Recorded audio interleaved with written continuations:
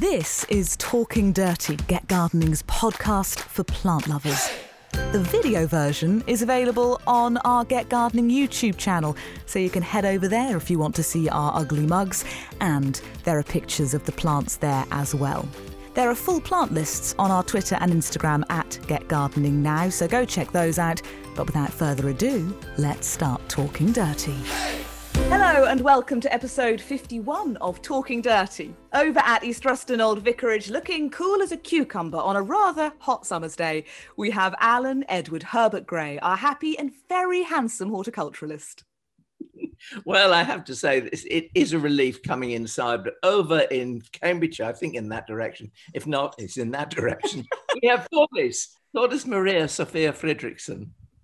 At your service, my darling. Lovely to see you again. It seems ages since we've done this because you've been gallivanting. I mean, you've been to the other end of the country, or the bottom end of the country. And you must have an awful lot of things to tell us about what you've seen, like planty stuff.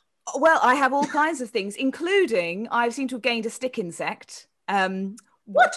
Well, I came back from Somerset and Devon where we did our holidays. Anyone who follows me on Instagram and Twitter at Thunderfairy may have seen a video of a bright green thing running up my arm. I asked the internet, what is this? Because I think it must have come in the plants from the south of the country. And it turns out there are kind of naturalised, escaped stick insects in Cornwall and Devon and Somerset. And I think I must have brought one back. So the past days since I returned from holiday have been all about trying to investigate stick insect care and create my little insectarium, terrarium type habitat. Bramble, apparently, that turned out that's what they eat. And he's called Bert so far. So that's the latest exciting thing in my life, aside from all the planty discoveries on my holiday.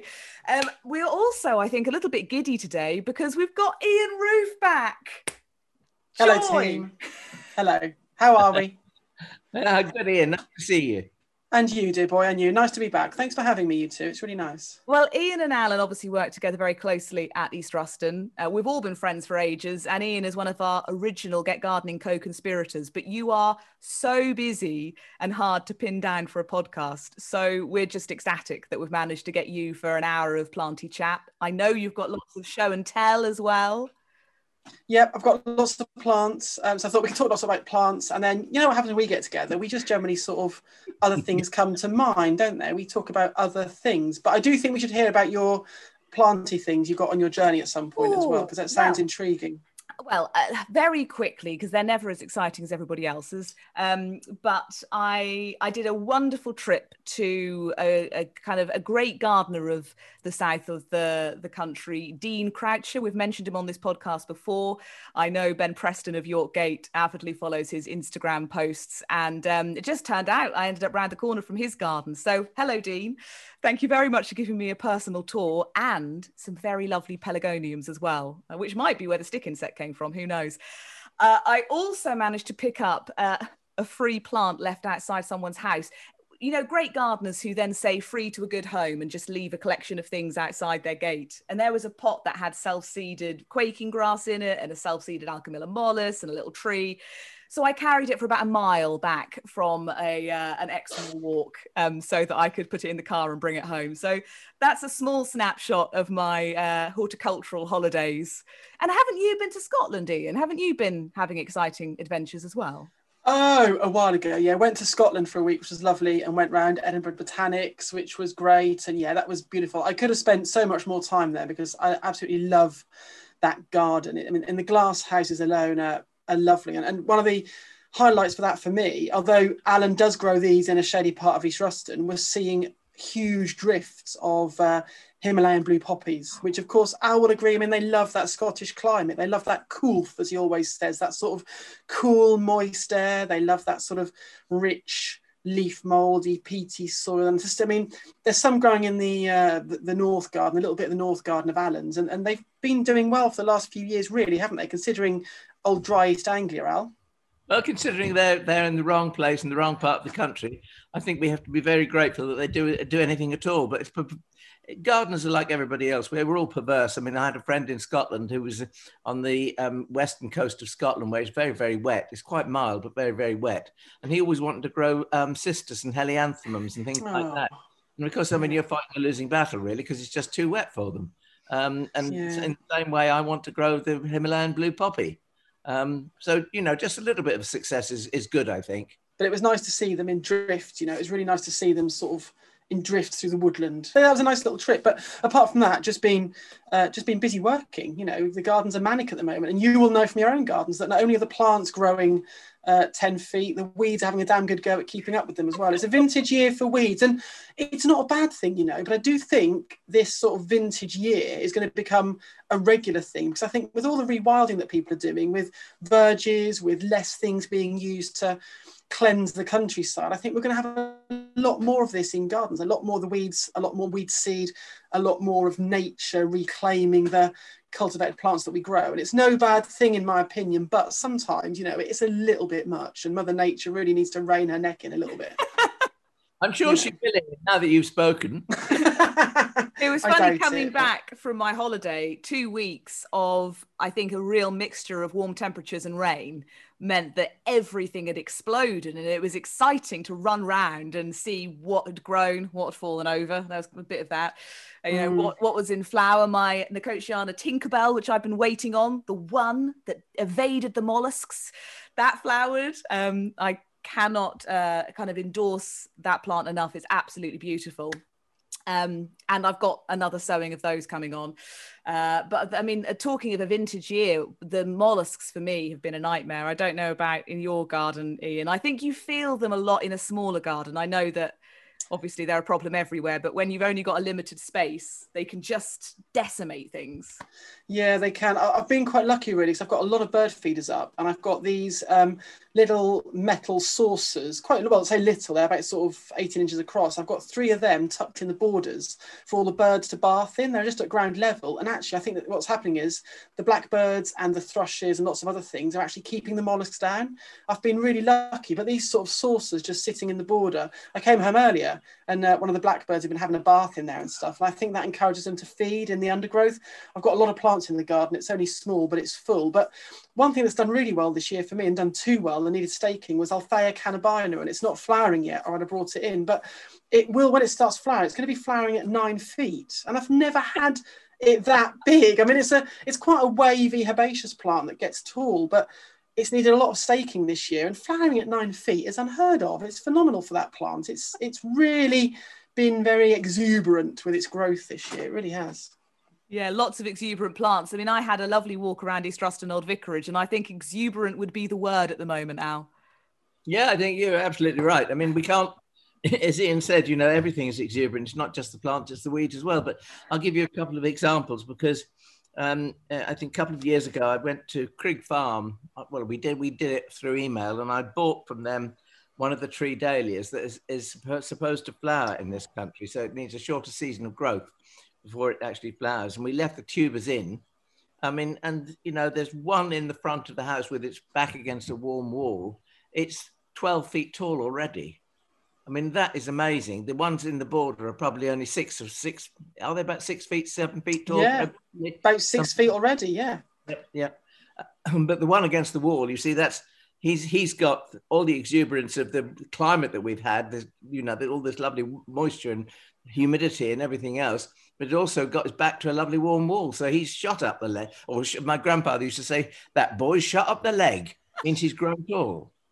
Is it Dahlia Excelsa, that one, isn't it, that you've got, because it starts flowering earlier than Imperialis, and you're guaranteed a better show before the cold weather hits, aren't you? Yes. And I mean, that should be lovely. The flowers are not that exciting. They're single and they're mauve, and they're typical sort of single species dahlia type flowers. But just to have them in flower on a plant that size, that's what the excitement is, I think. Yeah, it's a lovely thing, and it's done really well in the autumn bowl. But where the autumn borders at yours, it's come back really well with a yew hedge behind it. And I think we did lift a few and pot them just as an insurance policy, but the rest have done phenomenally well, and they're going to look spectacular later this year. They really are. I was mucking around the greenhouse and I discovered something else I bought last year, which is Dahlia Imperialis crossed with Dahlia campanulata. And Dahlia campanulata is another tree dahlia, but it has hanging heads of bell-like flowers, and they're white with a maroon center, purpley maroon center. They really are lovely. But I mean, whether we'll ever get that to flower outside in the garden, I don't know. my plants, I have to say, are a little bit neglected because they were under some other plants that were growing away, and they've got sort of etiolated. But next year, I've resolved to take better care of them, and hopefully they will they will look in better condition. I think you could have 10 more glass houses, Alan. We'd still manage to fill them. I think we would. It's always the most exciting thing. I love going through the sort of no entry signs and having a little fertile, as you would say, Alan, in the glass houses. There's always a treasure or 10 to be found in there. Talking of finding treasures, though, Ian, I saw the briefest flash of a bucket of treasures pass by the camera as we were preparing for this podcast. Yeah, I've been and got a bucket full of bits and pieces. We love show and tell. Go on then, talk us through what's been catching your eye. Well, the first thing I want to start off is with this shrub, which I'm pretty sure Alan must have somewhere. It's a Sorbaria, and can you see that foliage? It's got the most wonderful corrugations on it. It's a Sorbaria called Kirillowii arborea, and it's flowering at mum and dad's at the moment. And I got it, must be about 10 years ago, from a flower show at Hyde Hall. I was down there with our friend Lionel, who you all know, and I bought this small plant for about sort of 2 feet, and it's now flowering at about 12 feet, and it's about 12 feet high and about 6 feet across. It's quite tight at the base, but it opens out, and it's got these huge multiple panicles of white flowers that smell a bit like hawthorn, but they look a bit like a large aruncus or a larger stilby. And I suppose I bought it for its foliage primarily, but the flowers are lovely. And I've been listening to a lot of Christopher Lloyd recently. I've been listening to a lot of his books on audiobook while I've been working, and it's made me rethink a lot of plants, which I suppose as fashion-wise as gardeners, we've become a bit snobbish about and things. And he was talking about Cortaderia this afternoon when I was listening, and I thought, well, actually, we've become quite snobbish about Cortaderia, but that's just because we normally associate them with sort of front lawns in suburbia. But actually, as a interesting mixed scheme, as a mixed border, I thought, maybe put with Catinus cogigrea or Catalpa bignonioides or something, they would look fantastic. And this is a plant, I suppose, that some people may be quite snobbish about at the moment, but it's absolutely lovely. It's covered in pollen beetles, it's covered in insects, and the foliage is great. It's deciduous, it's easy to look after. I don't know if Al has got it, but I'm going to try this autumn to take some chunks off the bottom and pot them for him if he hasn't, because I think this would be a lovely addition. That one. I've got a much dwarfer Sorbaria, which, I mean, when you held it up, I thought, well, mine doesn't look like that before you started talking about it. No, look at that leaf look. It's just something about it. Yeah, it hasn't got that corrugation on the foliage. So mine looks like a poor relation to that, but that is lovely. I mean, it might be a nice addition, maybe, I don't know, to one of the woodland areas. It grows in full sun at the moment, or it might be something to add to your exotic garden, I don't know. But it's just a cloud of white at the moment, and it's fantastic. And, I can see that in the exotic garden, in actual fact. If it's got a tight bottom and it goes out like a vase shape, it's going to be ideal for planting up close to, isn't it? I think that's quite good, isn't it? Because you can actually get things. You could get dahlias around there. You could get cannas. You could get any of those large foliage plants. And I think what's quite lovely about your exotic garden, I know that you used to plant a lot of annuals and things in there, but I know over the time you've been quite good and sort of have increased your palette of more sort of shrill stuff. And then we splatter in a lot of wonderful tender exotics that you've grown. And I think that's quite a nice way it's evolved over the years. I know it's not quite so exuberant for the intense colour that you want, but for the season it gives now and for the structure and the form and the colour of foliage, I think it's really, really interesting still, even though it's evolved constantly over the years, Well, I remember talking to somebody in the garden some time ago, years ago, and when the exotic garden was probably more about colour than it was about shape and form. And she actually said to me, that the word exotic to me conjures up big leaves, big foliage. And I suddenly thought, yes, that's probably quite right, really. Because otherwise it can look like a hothouse that's had the roof taken off, if you see what I mean. It feels very jungly in your exotic garden now. It's got a real sort of, we've got a bamboo in there. I know this. It's a nuisance. It's a nuisance bamboo because it does run a bit, but I mean it shoots up to 20 feet tall. Individual canes go to 20 feet tall, and I mean I think that is something that's how I want to go, and that's why we've got Tetrapanax papyrifera rex, or T Rex as it's more colloquially known, because at the moment that is the biggest leaf we can grow outside. in England, but I say at the moment because who knows? We've got that lovely large leaf magnolia in there as well. Oh, is it Delaveyi? Delaveyi, yeah, it has those. Yeah. I suppose it looks like the flowers are the colour of a cold cup of milky coffee. Yeah, but it's beautiful. I mean, it's beautiful. But I mean, it's the leaves that we're growing it for, really. That's what we like.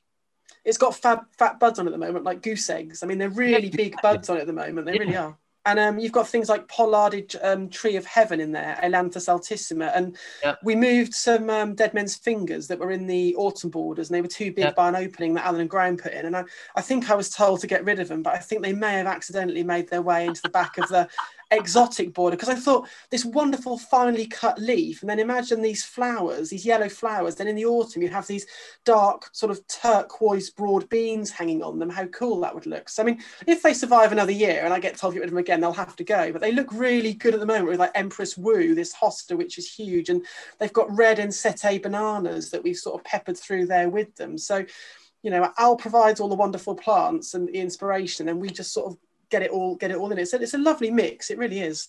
Yeah, but I mean, I think that it is the way you plant it, Ian, as well. I mean, I can provide the plants and I can suggest things, but it's also the way that you plant them. I mean, I'd like to say that you don't give yourself enough credit for some of the effects that you create, because they are delightful. And I want so that people hear me say it. Well, it's very, very lovely. I mean, I've always loved exotics. I used to work at an exotic garden in Norwich when I first left school part-time, and that really inspired me. And then coming to work at Allen's, an exotic garden like that, it's really lovely. I've always had a love for those jungle and those exotic plants. It's like anything. It's the same again as Alan said. We're gardeners that we just want to grow stuff that we shouldn't be able to grow. And I think that's what it's all about, really, these sort of lush foliage things. It's kind of pushing the boundaries all the time, isn't it? And trying to expand the palette of what we actually grow. Mm. And sometimes, I mean, plants will be hardy. I mean, for instance, I mean, a common or garden house plant, Streptocarpus, I put some out in the garden. They're not there now because last winter they did die because it was quite a long period of cold last winter. But they lasted 3 or 4 years in the garden. They didn't start flowering until probably the middle of July. But that's not unusual anyway. But I mean, it was quite unusual to see Streptocarpus being used as a hardy plant. Yeah, I mean, 10 years ago, it had been unheard of that you could even get Streptocarpus through a winter outside. So the fact they got through the winter, I think it's because you had them in that border underneath that big, was it Wellingtonia that's there? And I think some of the dryness helped, I think. A lot of it is these plants will take intense cold, but they won't take intense cold and wet. That's a lethal combination for them. But give them a dry canopy, and that really, really helps a lot of things. It really does. Another plant I think people probably are quite funny about are the Phygelius. Now, Alan grows quite a few Phygelius, and some of them grow 8 or 10 feet up on south-facing walls. And this is Phygelius rectus African Queen, which I've always loved them. I first saw them as basket and sort of container plants when I used to work at the nursery years ago, but I've had these in a south-facing little border at mine. It's only a foot wide, which is really, really narrow, and it's raised with gravel boards and timber, but it's about sort of 5 feet up the fence now, and it's absolutely lovely. Sometimes called, I think, is it the Cape Fuchsia or the Cape Figwort? Am I right? It's got those two sort of names, hasn't it? Yeah. So a South African sort of subby shrub thing. It can sometimes get these sort of little slugs, which can sometimes, slugworms that can sometimes strip the foliage, but mine stay quite keen. These lovely little trumpets, very narrow, but inside is a lovely yellow, and then as the bottom of the petals reflects back, they're bright red, but the actual overall trumpet is a lovely pink. So they're a great thing, and all I do is trim them back to the fence, sort of late winter, early spring, and I'm rewarded with these lovely, once again, panicles of great pink flowers. There's good yellow ones, isn't there, as well, Al? Good yellow forms? Yeah, there is. Yeah, there's also now a kind of purpley magenta one that's been bred for basket plants, I think. But you say you first saw them as basket plants. I think that's quite interesting because that shows the difference between me and you, because I remember seeing that grown in a border at Sheringham Hall when I was about 20. Oh, wow. Which would have been, I mean, completely unusual. And maybe it was bedded out for the summer, I don't know, or maybe they got away with it on the coast at Sheringham. But because the house at Sheringham Hall is actually, when the Upchurch had it built, who's the man that did the Red Book? Humphrey Repton. Repton, yeah. Yeah, they wanted the house to have sea views, and Repton said, no, you don't. You want the house behind the hill to have inland views, which faces west, because that North Sea coast is a very hostile environment. And he was quite right, of course. So you turn your house around, and if you want to look out to sea, well, you can go walk around the corner and do that. But to have the maximum shelter for your garden, you need it to be facing west. So that's where I first saw that. But I mean, Figilis, yeah. It's a lovely thing. I know you grow a lot of these things. It runs a little bit under the soil too, Ian, doesn't it? Yeah, it can produce sort of, these little sort of stoloniferous roots, and you get a plant cut a few feet away. But it is lovely. You just chop them off and pot them, and you've got fresh plants again, which is nice. Exactly. I'm hoping this is a plant that really isn't that unusual to a lot of gardeners, because I think every garden should probably have a catalpa in. And this is a catalpa, it's an Indian bean tree, and it's a Catalpa aurea. And it's one that's growing in my folks' garden that I planted, must be 20 years ago, and a little bit by their conservatory, which is this little exotic border that I did many, many years ago. And it's a lovely thing. And there's a good range of catalpas to grow, but I think this is by far one of the best. And there's a couple of ways of growing it. You can leave it to get into quite a large tree, and it will reach probably 30 plus feet in height and spread. And if we get a good summer, it will have those wonderful upright panicles of white flowers, cross between sort of slightly horse chestnutty, but they're also slightly foxglove tree, aren't they, almost? Yeah. And then when they fruit, you get these long, thin bean-like pods to it as well. But the other way to grow, if you haven't got lots of space, is to pollard it. And pollarding is where you've got a good trunk on the tree, and you take back all that all the previous year's growth back in the spring to probably about 3 or 4 shoots to about sort of 4 to 5 inches of stem. Then you get this eruption of sap that rises up the trunk, and it forces all these shoots to come out really quickly, and you get these quite large leaves on it as well. And the colour is just beautiful. That lovely acidy yellow is just great. And the new foliage, you can see the new shoots have got a slightly sort of reddish bronze tinge to them. And I was only thinking, I think it's a day or yesterday, I was thinking about this Catalpa aurea and thinking, would it be lovely to either plant an avenue of it or to have it running peppered through a long border or something. And then just before we started, Alan, we said, what have we been doing? And Alan went, oh, go on, Al, you say. I've been thinking about things to do with golden catalpas. Well, Graham and I were walking out into the tea garden, have a cup of tea or cup of coffee this morning, and there is a golden catalpa there. It just grows a freestanding tree, and I mean, on a bright sunny day against the brilliant blue sky, the leaves on this tree are singing. They're absolutely beautiful. This acidy yellow colour is an interesting colour, I think, because it's the kind of colour that leavens everything. It's almost, I always say it about lime green. I mean, Alchemilla mollis is a great leavener. The green tobacco plant is a great leavener. Euphorbias are great leaveners. All those things with all the plants that give us that acid green colouring. I mean, Primula francisca is another one. They all have that thing of they bring colours that clash together somehow or other. I don't know how it works. There's probably an explanation for this, and I'm bumbling away like a mad thing. But we just looked at this catalpa this morning, Graham and I, and we said, there's something about that tree. We ought to do something with catalpas. And I was telling Ian, and Ian said, well, I don't believe this. I was thinking about this yesterday. I'm going to edit this at the end of the video so people can see the wonderful joy of the reaction between you two at realizing you basically had simultaneous inspiration in exactly the same direction. It's wonderful. Well, I think what Alan says about it is completely true, because I was thinking you could combine this with really rich purples, oranges and reds for a really sort of hot, fiery, exotic mix. But at the same time, you could put whites, pale purples, mauves and blues with it, and it would all be very cool and actually quite relaxing. And that's what's great about these limes, is depending on what you put with them, they react accordingly. And it's just such a great plant for that. And I mean, that zesty lime is just fantastic, fully hardy, easy to grow, and at home in an exotic garden or as a plant at the back of a nice mixed shrubbery. You could even put lovely Catinus, I said it, but Catinus cocygria with that rich burgundy and purple would work really well with it as well. I think, but I think also contrasting flower structures, so you could put some ornamental grasses with it as well, something like cabaret or cosmopolitan. It's just such a universal foliage to use, isn't it, Anne? It really is. Yeah, it is, and I think that's one of the things that perhaps people could do more of if they're planning a border. I mean, I think if you look at the way some people design borders today. And let's take Tom Stuart Smith, for instance, because he's probably the foremost garden designer in England at the moment, doing some wonderful, wonderful work. And one of his signature stamps, if you like, is to grow rectangular cut, either beech or hornbeam columns throughout borders as accents. Well, if you don't want to do all that, I mean, you could use the Catalpa bignonioides aurea, which has big leaves, but there are other plants that you could do this with. Plants like the foxglove tree, Alonia tomentosa. You see, if you pollard that down to and leave 1 or 2 or even 3 shoots, you could leave 4 or 5. You'll get leaves that are much, much bigger than if the tree had not been cut. Ailanthus altissima, the tree of heaven, you can do the same with that.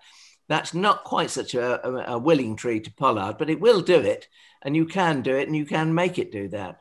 And then, of course, there is the catalpa that we've got at the end of the Thalictrum garden, which is a kind of a complete mishmash, if you like. It's Catalpa bignonioides, and at the top of the stem has been grafted Catalpa bignonioides nana. So we've got a baby on top of the biggin. And that enforces the head, the crown, to make a very dense head of much smaller leaves. And I'm just wondering, I don't know whether there's a Catalpa bignonioides nana aurea. Have you ever heard of it, Ian? No, I haven't. I've never seen that. It was, wouldn't it? Yeah, there's another one that I've got, which is the purple-leafed form of Catalpa as well. Catalpa erubescens, I think, or yeah. Yeah, it is. Yeah. Which is lovely. And talking about pollarding, we also do it in a number of gardens with Acer platanoides crimson king. Now that's a tree which, if you let it grow, will get 40 feet high and 40 feet across easily, plus more. But actually, in a couple of clients' gardens, we use it at the back of the borders, and we pollard it back every second year to a tight crown, and it puts on about sort of 4 foot wands of growth, and it's lovely. And we also do it with Drummondii as well. Now, Drummondii is an Acer platanoides Drummondii. It's notorious for reverting and sporting green shoots, but if you keep it as a manageable pollard and pollard it back every few years, in the spring, if you canny with your eye, you can see the green shoots that come through. You just snap them out in the spring, so as the variegation takes over. Now, they're trees that I wouldn't dream of planting unless I had rolling acres possibly, but as pollards, they look fantastic. And repeating that colour through a border and that structure is a brilliant thing to do. And my thing is that give it a go. And if it looks like it might be pollarded, just do it. But often it's a great way of rescuing trees in particular that have got out of hand, pollard them back, and they can really be brought back into great shapes again. You mentioned you were listening to Christopher Lloyd on audiobooks, and one of the things that I remember him doing is there's a purple leaf form of poplar, which he used to pollard back every year, and perhaps I think in the long border. And the other thing was a very vigorous, variegated maple, and I can't remember which one it was, but he used to hack that back every year as well. Think that was Drummondii, because that's variegated Drummondii. No, I don't. I think it was more feathery than Drummondii, actually. Ian. Well, it might have been one of the boxwood. There's a whole group of the boxwood aces. I don't remember which one it is, but you haven't heard that yet. No, I haven't heard that yet. No, I'm only on the Well-Tempered garden at the moment. I've got a few more to go through yet, but it's lovely to hear. It's not him narrating, of course, but it's just lovely to hear him talking about plants. I've had his books for a while and I've dipped in and out with them, but I always seem to take things in better from an auditory point of view. And when I'm working, it's lovely to be able to listen to all these things and take it on as well. But it might be the boxwood aces, Acer negundo, because they pollard really well. And there's some golden forms of those I've seen. There's one called flamingo as well, which is variegated, and the new shoots come out as sort of slightly soft pink, but they can get quite big trees. But pollard them back, and you get these wonderful new strong growth and quite tight crowns. They're lovely. So it's definitely things to consider. Do you know the tree called Tuner sinensis? I do. And I've seen a huge one of those growing up by your pavilion at East Ruston, but I'm pretty sure that can be done as well, can't it? I wonder if that, I think that would probably pollard as well. Imagine the new growth, because the new growth on that is shocking pink, isn't it? So imagine if you kept that crown, it would look absolutely beautiful. Definitely worth a try. I mean, it's a whole way forward with things. And I think this is the way as well, with gardens being small, people are so scared to plant trees. They just don't want to do it. But that's a great way of getting trees that you like kept into a manageable space. So and for definitely people who have got a small garden and want to get inspired with kind of the bigger plants and the bigger leaf plants they could grow and how they might be able to treat them, Dan Cooper, the Frustrated Gardener, who will link to episode 42 of this podcast, was great. Lots of tulip chat there. But I know if you follow his Instagram, his blog, his Twitter, he has recently been pollarding his catalpa, and that's very much his style of planting. So if you want to go down that route and you want to follow someone who's doing something similar, he's a great shout for that. What have you got next, Mr. Roof? Common old feverfew, one of the Tanasetums, but it was looking so lovely out in some stock beds at mum and dad's, mixed in with underneath some Berberis that was there as well, and with some Salvia caradonna near it as well. And I thought how lovely it would just be to lace it through a border somewhere. It's a plant which we tend to overlook and can sometimes be a weed for some people, but just that sort of lace through a border, I think it would give it a wonderful froth. You mean the way we've used Erigeron annuus?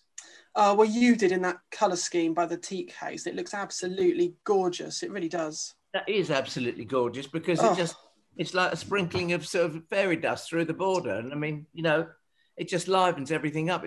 I'm going to grow more and more of that, and I'm sure. I find that very exciting as a plant. Having never known about it, it's just this wonderful, well, fog's not, but it's this wonderful haze, this mist, this froth that just works its way through. And then you'd put in that, what was that lovely pink called squirrel tails or pink squirrel? Oh, Sanguisorba. Sanguisorba. Lilac squirrel. God, it was just lovely. There was a garden, there was a big house up in the west of Norfolk. It does wedding. Is it Narborough Hall? Yes. And I remember going to Narborough Hall about 10 years ago and not seeing that, but their borders had this wonderful sort of romantic froth all the way through them, do you know? And I think that's a really difficult thing to do, actually, because if you let nature do too much, it becomes weedy. And to have the time to edit out all the things you don't want, and that planting scheme, I know you weren't inspired by that, but it just reminded me of that wonderful sort of romantic froth of... Yeah.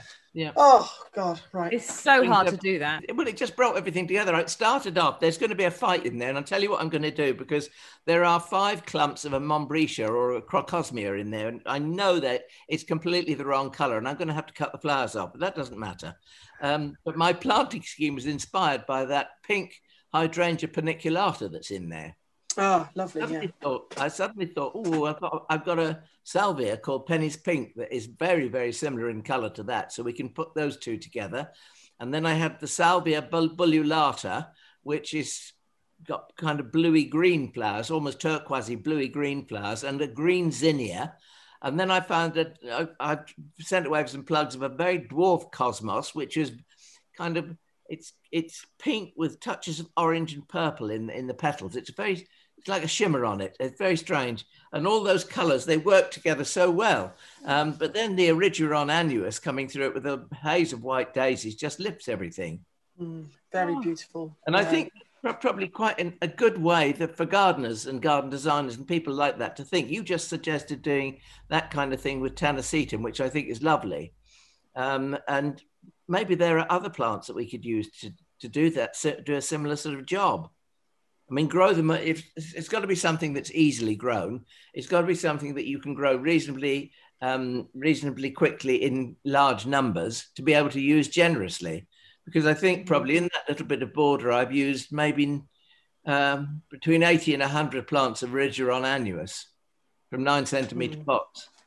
I think probably as well, it's that Asteraceae group is probably the one to go for, isn't it? It's those daisies which add to that nice sort of frothy look as well, which is lovely. Yeah, it is. So what do you have next? So a few more bits to talk about. I put these two together because they look quite nice together. But I've got out the front in my little border at the front of the house, I've got Helichrysum italicum, the curry plant, and I got it for the foliage really. But the flowers on it at the moment, it's the first year it's really flowered well, are absolutely lovely. This sort of sulphury, mustardy yellow, and I know a lot of people, and Christopher Lloyd would say, I don't know why you want to grow the flowers on that because it's awful, but it's looking beautiful at the moment. It really is. And the insects are loving it. It's great for the pollinators.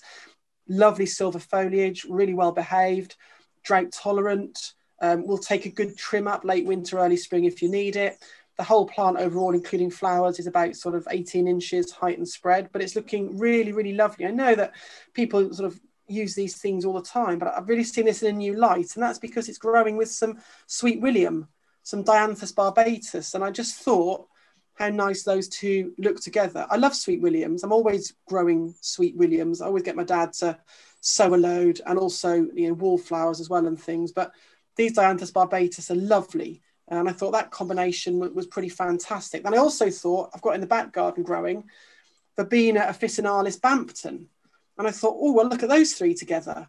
They look really quite nice, I think, with those wonderful sort of very delicate, soft, pale pink flowers, and that wonderful, those sort of rich purple stems and purple foliage. So there are three plants, which I think I'm going to try them in some clients' gardens and try them as a mixture, because they all like the same sort of soil conditions. They like it free draining, they like it gritty, they like it very, very sunny. And there's a theme. What do you think, Al? There's a theme. I think that would work quite nicely. I think the whole thing is just so refreshing, because you've taken three plants there that you wouldn't even consider putting together. And I mean, I just think they look fantastic together. I think it's a spark. It's an original way of using those plants, and I just find it very exciting. I think the look could be lovely. So I don't know if I'm going to try it. I might have to speak to a friend that's got a large garden and see if I could try it in one of his beds somewhere. I'll see how that goes. But I was thinking, as a scheme, it might be really quite interesting and a bit natty. And you could even then possibly weave some maybe some orange tulips through it for the spring to go with the sort of reddish foliage on the, not the flowers, but the reddish foliage that you get on the new growth on the Sweet Williams, and then that sort of purple foliage you get on the Verbena Bampton as well. So there's three things definitely worth trying.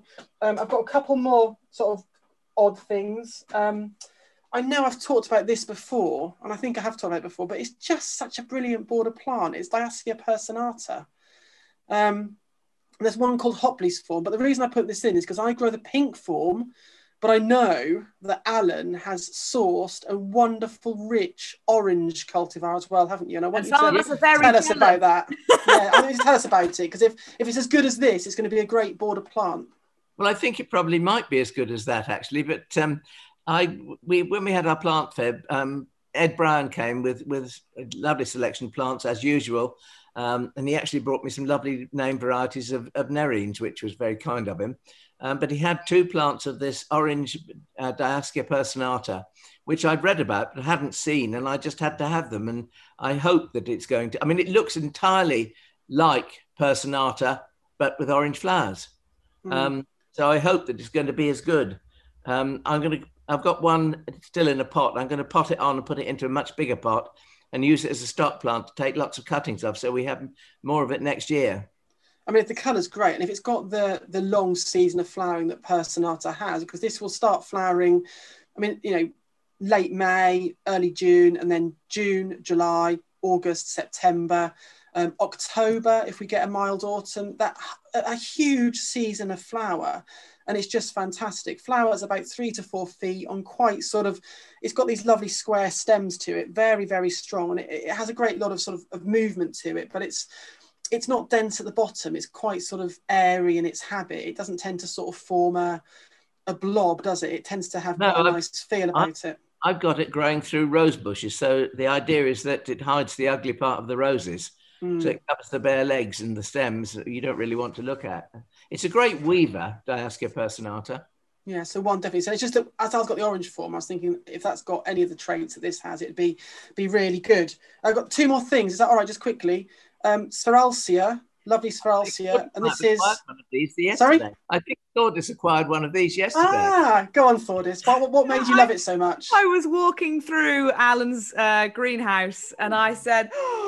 what is this? It's all the things I love. I mean, we all know every single podcast I talk about how much I love these sorts of tones, but its form, it's got a lovely sort of soft, almost like a grey hue to the foliage as well. It's just beautiful. And the foliage offsets those peachy apricot-y kind of little mallow flowers wonderfully. I think this one is Childerley, isn't it, Al? Yes. And there's a slightly darker one, there's New Zealand Coral, which is that sort of slightly rich, as the name suggests, corally colour. But it's got those sort of salmony, apricot-y flowers, aren't they? It's obviously part of the mallow, one of the mallow relatives. But you're right, Thordis, it's just lovely, flowering at about 4 feet in my garden, and it's near Clematis durandii, which is a lovely sort of rich, purpley mauve that I've got on the fence behind it, and it works really well. It's lovely there, so it's growing well. I think it's a great plant, the Ceralcias, and once again, maybe 10 or 15 years ago, we wouldn't have thought of having them as perennial plants. But since our climate's changed, they're really lovely. I'm glad you fell in love with this, because it's a cracker of a plant. And while you're talking about clematis, the last time I was talking to you, just in real life, not on a podcast, we had a conversation around climbers, and I found it, as by far the newest gardener who's ever involved with this podcast, I thought it was really illuminating to hear how many climbers you would put in a space. And I thought it was very exciting. So could you possibly share some of your climbing wisdom?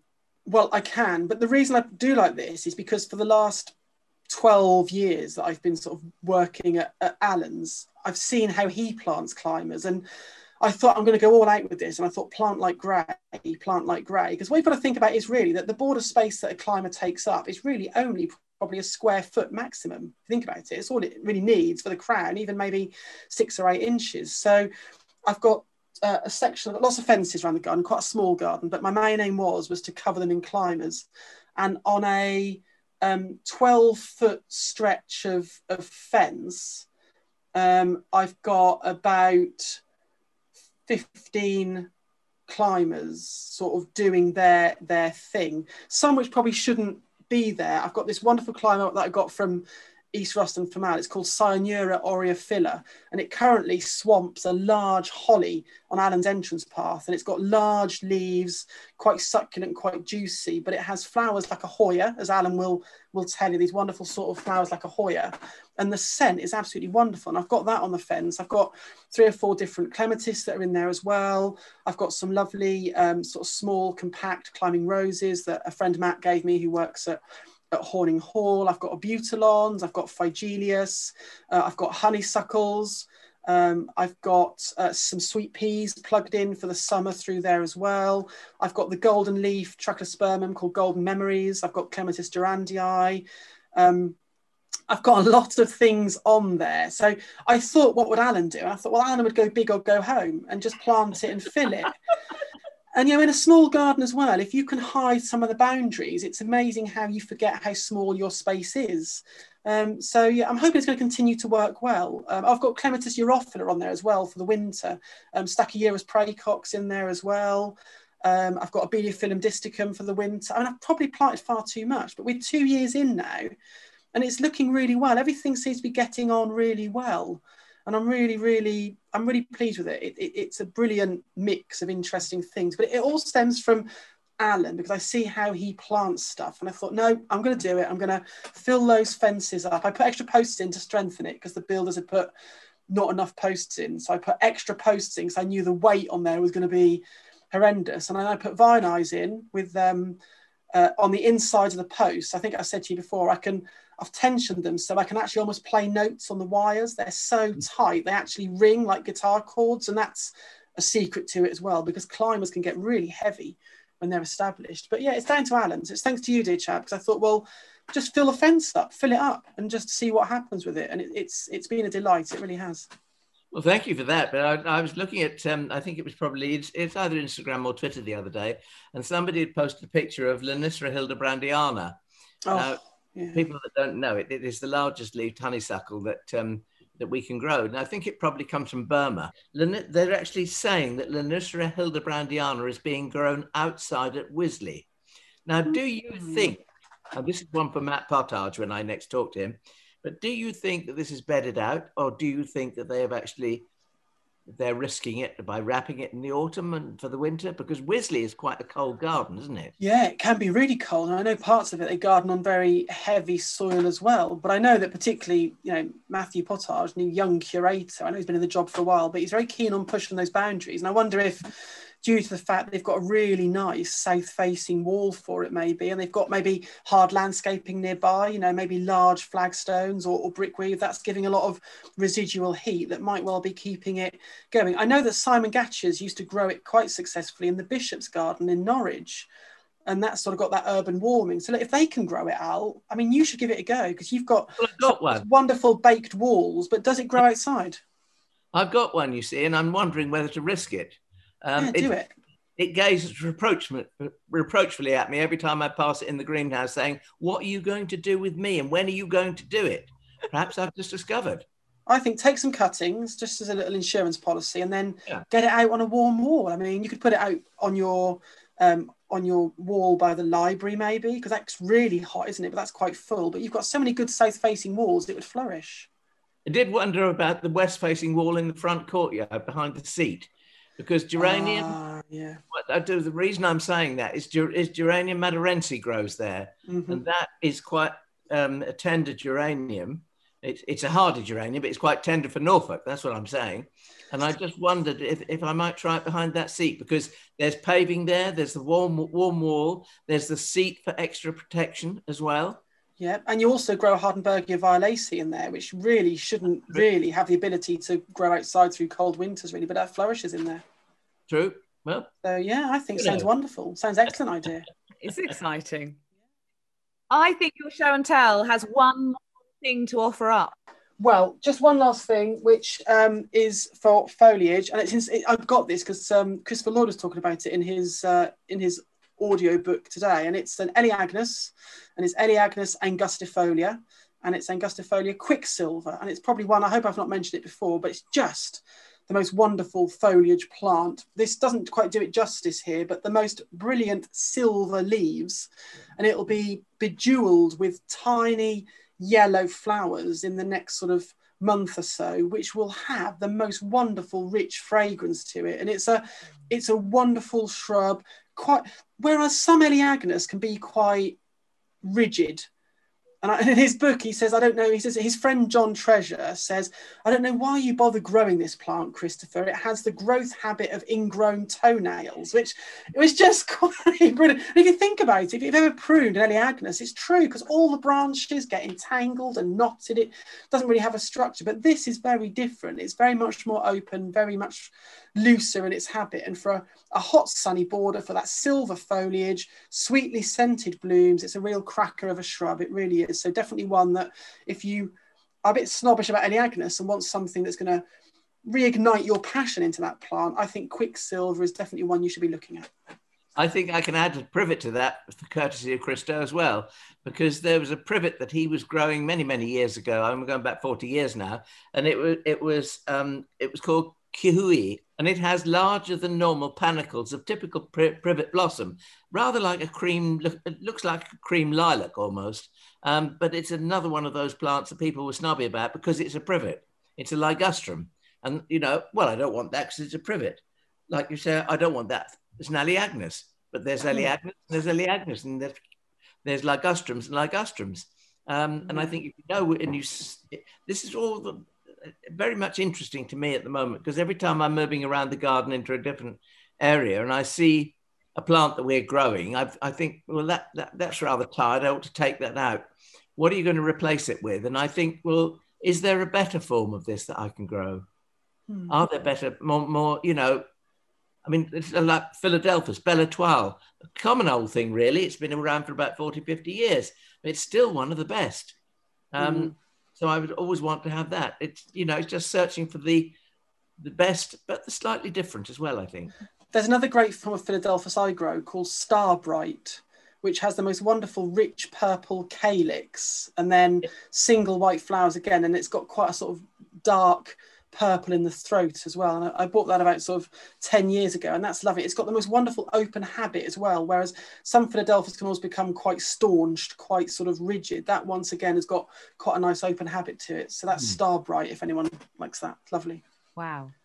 Yeah, so that's it really. So hopefully a few bits that are interesting bits. What I quite like is though that when you talk about plants with friends, any plants, like you guys are, we can just talk about them for ages, and things spring up, and it's something that Thordis you've bought, or it's something that Alan's read about, or he's been growing for 20 years, or hopefully it might be an odd thing you might think, oh, I've not had that for a while, I might buy it. And that's why I think plants are so fantastic, because they just sounds a bit corny, but they sort of link generations, don't they? We've all got a love for one thing, and that's just brilliant. So yeah. And I just sit here thinking there are so many things I want to grow. I'm gonna have to rip a couple of things out, I think, and replace them. I don't think I'll ever grow what I want to in my lifetime enough of it. I've come to that conclusion that I'm just not going to be able to. You know, I'm going to do my best, and I'm going to indulge myself in, if I can't do it in my own garden, I'm going to add it to clients' gardens. Just, you know, there's just so much interesting things to grow, and new stuff always being discovered or bred or brought out, you know. Yeah. You're always, and I don't know why I do this podcast, because it's bad enough reading books or listening to books and visiting gardens, and that's all enough without all of this. So if you are watching or listening and feeling kind of overwhelmed by all the things you want to grow from listening to Ian talking for the last however many minutes, I'm having the same feeling, so we're in it together. And we're going to make it worse with a spot of Flomo before we tie things up. And I've got so much now, Ian, thanks to you and your show and tell. But we mentioned at the beginning of the podcast that I've been to Dean's garden, and Flomo, if you haven't heard the term before, I'm sure you know the feeling, just seeing a plant and having FOMO about it, this fear of missing out, like that's not in my life and it needs to be. I went round Dean's garden in Somerset, sort of Devon, and there were loads of things I wanted. One of them was Lady of Shalott, which was my Flomo on our Rose special last episode. Alan very kindly gave me that for my birthday. So that's ticked off the Flomo list, and it is a beautiful rose. I'm very excited.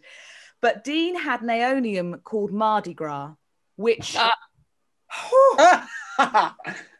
could not be a better named Aeonium, I don't think. I mean, the name just sums up the party vibe of that Aeonium. Pinks, whites, purples, maroons, they're all there.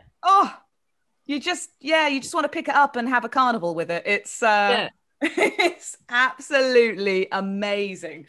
So have you ordered it, Al? I've got it. Al ordered it. Has he got it? Oh, you've got it. Yes, we bought it last year. It's a tiny little thing. It was quite expensive, and it came, and the head was about as big as a threepenny bit. So, so I laughed. I laughed because Graham had bought it. You see, and he said, "I bought you a new Aeonium." And when we unpacked it, I laughed and I said, "Ever been had?" But it has grown. It's now about as big as a £2 coin, I think. It's obviously quite slow because of all the colours that are in it. And it goes green in the winter. And you think, oh, well, that was a waste of time. But then as the light levels increase, back comes the colour. And it is Mardi Gras. Yeah. I'll send you a photo of Dean's, Alan, to make you jealous. No. It's, it's quite sizable and very colourful. The other thing he had, the opposite end of the spectrum, so obviously you've got Mardi Gras kind of all singing, all dancing, Geranium Summer Skies, a super delicate double geranium, beautiful pale lilacs, and it, even though it's not sort of overly ostentatious, it really stopped me in my tracks. It just looked like it would be a great plant to have with others, you know, a real good foil and beautiful in its own right. And I read about it and it seems to be a real good doer and really sort of hardy. So I might have to add that one as well. It's a good choice, that. It's a lovely geranium, actually. And the first time I saw that was about 10 years ago. And I haven't mentioned this chap before, but Simon Gashers at the Bishop's Garden in Norwich, who is now head gardener at Summer Leighton, he was growing it in groups running through the long herbaceous borders there. And it's just lovely. I think it was flowering about sort of 2.5 feet high, and it's good, strong stems, but those wonderful double flowers, just really exquisite. A real lovely look about it. Yeah. Yeah. So there's my double Flomo for this week. What would you like to bring to the Flomo party, Ian? Well, mine isn't a particular plant, but it's a particular style of gardening. Is that okay? And it's because it's because I've been indulging in Gardens Illustrated. I've had some time to look through, and it's a really lovely feature on the Delos garden that has just been created by Dan Pearson at Sissinghurst. And I was just looking and I was just thinking about that wonderful gravel garden style. And I was thinking about the plants like Bolotta pseudodictamnus, and I was thinking about Helichrysum italicum, and I was thinking about groups of, Stipa tenuissima running through, and then groups of lovely bulbs like Sternbergia luteum. It's never a style of gardening I've ever done. So eventually, when I have a bigger house and a bigger garden, I've got Flomo for this sort of wonderful sort of Mediterranean style of gardening with all those wonderful furry textured leaves, that silver foliage, those autumn flowering bulbs. And if anybody gets a chance to look at it, this Delos garden was a creation that was originally penciled by Harold Nicholson and Vita Sackville-West, I think, Alan. It was about 80 years ago they came up with the idea, didn't they? But it never got done. And having seen sort of bits about it coming to fruition, seeing it not in the flesh but in in print. And I know that Joe, that works on the plant stall at Allen's, was lucky enough to go last weekend and see it in the flesh. It just looks divine in its whole sort of makeup and that lovely rich Mediterranean style. And of course it's a style that really in the east of England we can really go with well, because I know we have sort of some heavy rain during the winter months, but primarily we do have very hot, long, dry springs, summers and autumns, and it really lends itself to that. So I was thinking about ways I could incorporate that somewhere. So I'm going to see if I can. It reminds me a little bit of that quarry garden that James Basson designed at the Chelsea Flower Show, which was very, very controversial, because people were saying it's not, me included, I have to say, were saying it's not a garden, it's a landscape, which it was. But I mean, that is the kind of thing that this is. And I find that very exciting, because Ian, you're absolutely right. 20 inches of rain a year on the eastern side of the country, it's nothing. So that sort of style really got me excited, really. I can see why. And where are you with your Flomo, Alan? Well, I've got a Flomo, don't worry. It came to me as we've been talking, and it was me that reminded myself of it, in actual fact. But I'd just like to add another little plug for another Geranium Blue Cloud. Geranium Blue Cloud has bright blue flowers. I've got it planted beside the gate as you go through to the autumn border. And it's been blooming, I should think, probably for 6 weeks. It has a tight crown and it spreads beautifully. It's a wonderful geranium for underplanting roses, because it covers all their bare stems and everything else. And when the first flush goes over, which it does when you're getting towards August, cut the whole lot back, tickle a little bit of fertilizer in, give it a jolly good watering, and you may even get a few more flowers, but you'll get lovely fresh foliage. My Flomo is honeysuckle, and it is Lonicera Etrusca superba. And this is a large growing honeysuckle. It's hugely scented. It's got an award of garden merit from the Royal Horticultural Society, which means that it's tried and tested. And I don't know why I haven't got it. And I was just suddenly thinking, when I was trying to think of the name of Lonicera hildebrandiana that we talked about earlier, I kept saying Etrusca. What is Etrusca? And then it came to me and I suddenly remembered which one it was. It's a very vigorous, large growing honeysuckle. And I'm going to have it somewhere, Flomo. And I think my Flomo is going to fly up into a tree, possibly. It sounds lovely. Sounds like a beautiful thing. I've never heard of that. I've never heard of that form. So I'm going to have to look at that. Yeah. Nice. Well, I felt kind of overwhelmed by the heat before we started talking about all these plants, and now I definitely need to lie down in a darkened room. What an absolute extravaganza. Ian, you gem. Thank you for finding time to talk to us about all these wonderful, inspiring things. It's been lovely. It's great being with you as always. Really enjoy it. Well, thank you. Come back again sooner next time. All right. Take care, you lot. Bye. Happy gardening. Bye. Hey, Thordis here.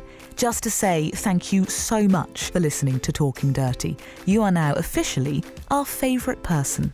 If you really liked it, please do subscribe, because we'll be back for more plant-loving mayhem next week. And as you're our new favourite person, we don't want you to miss out.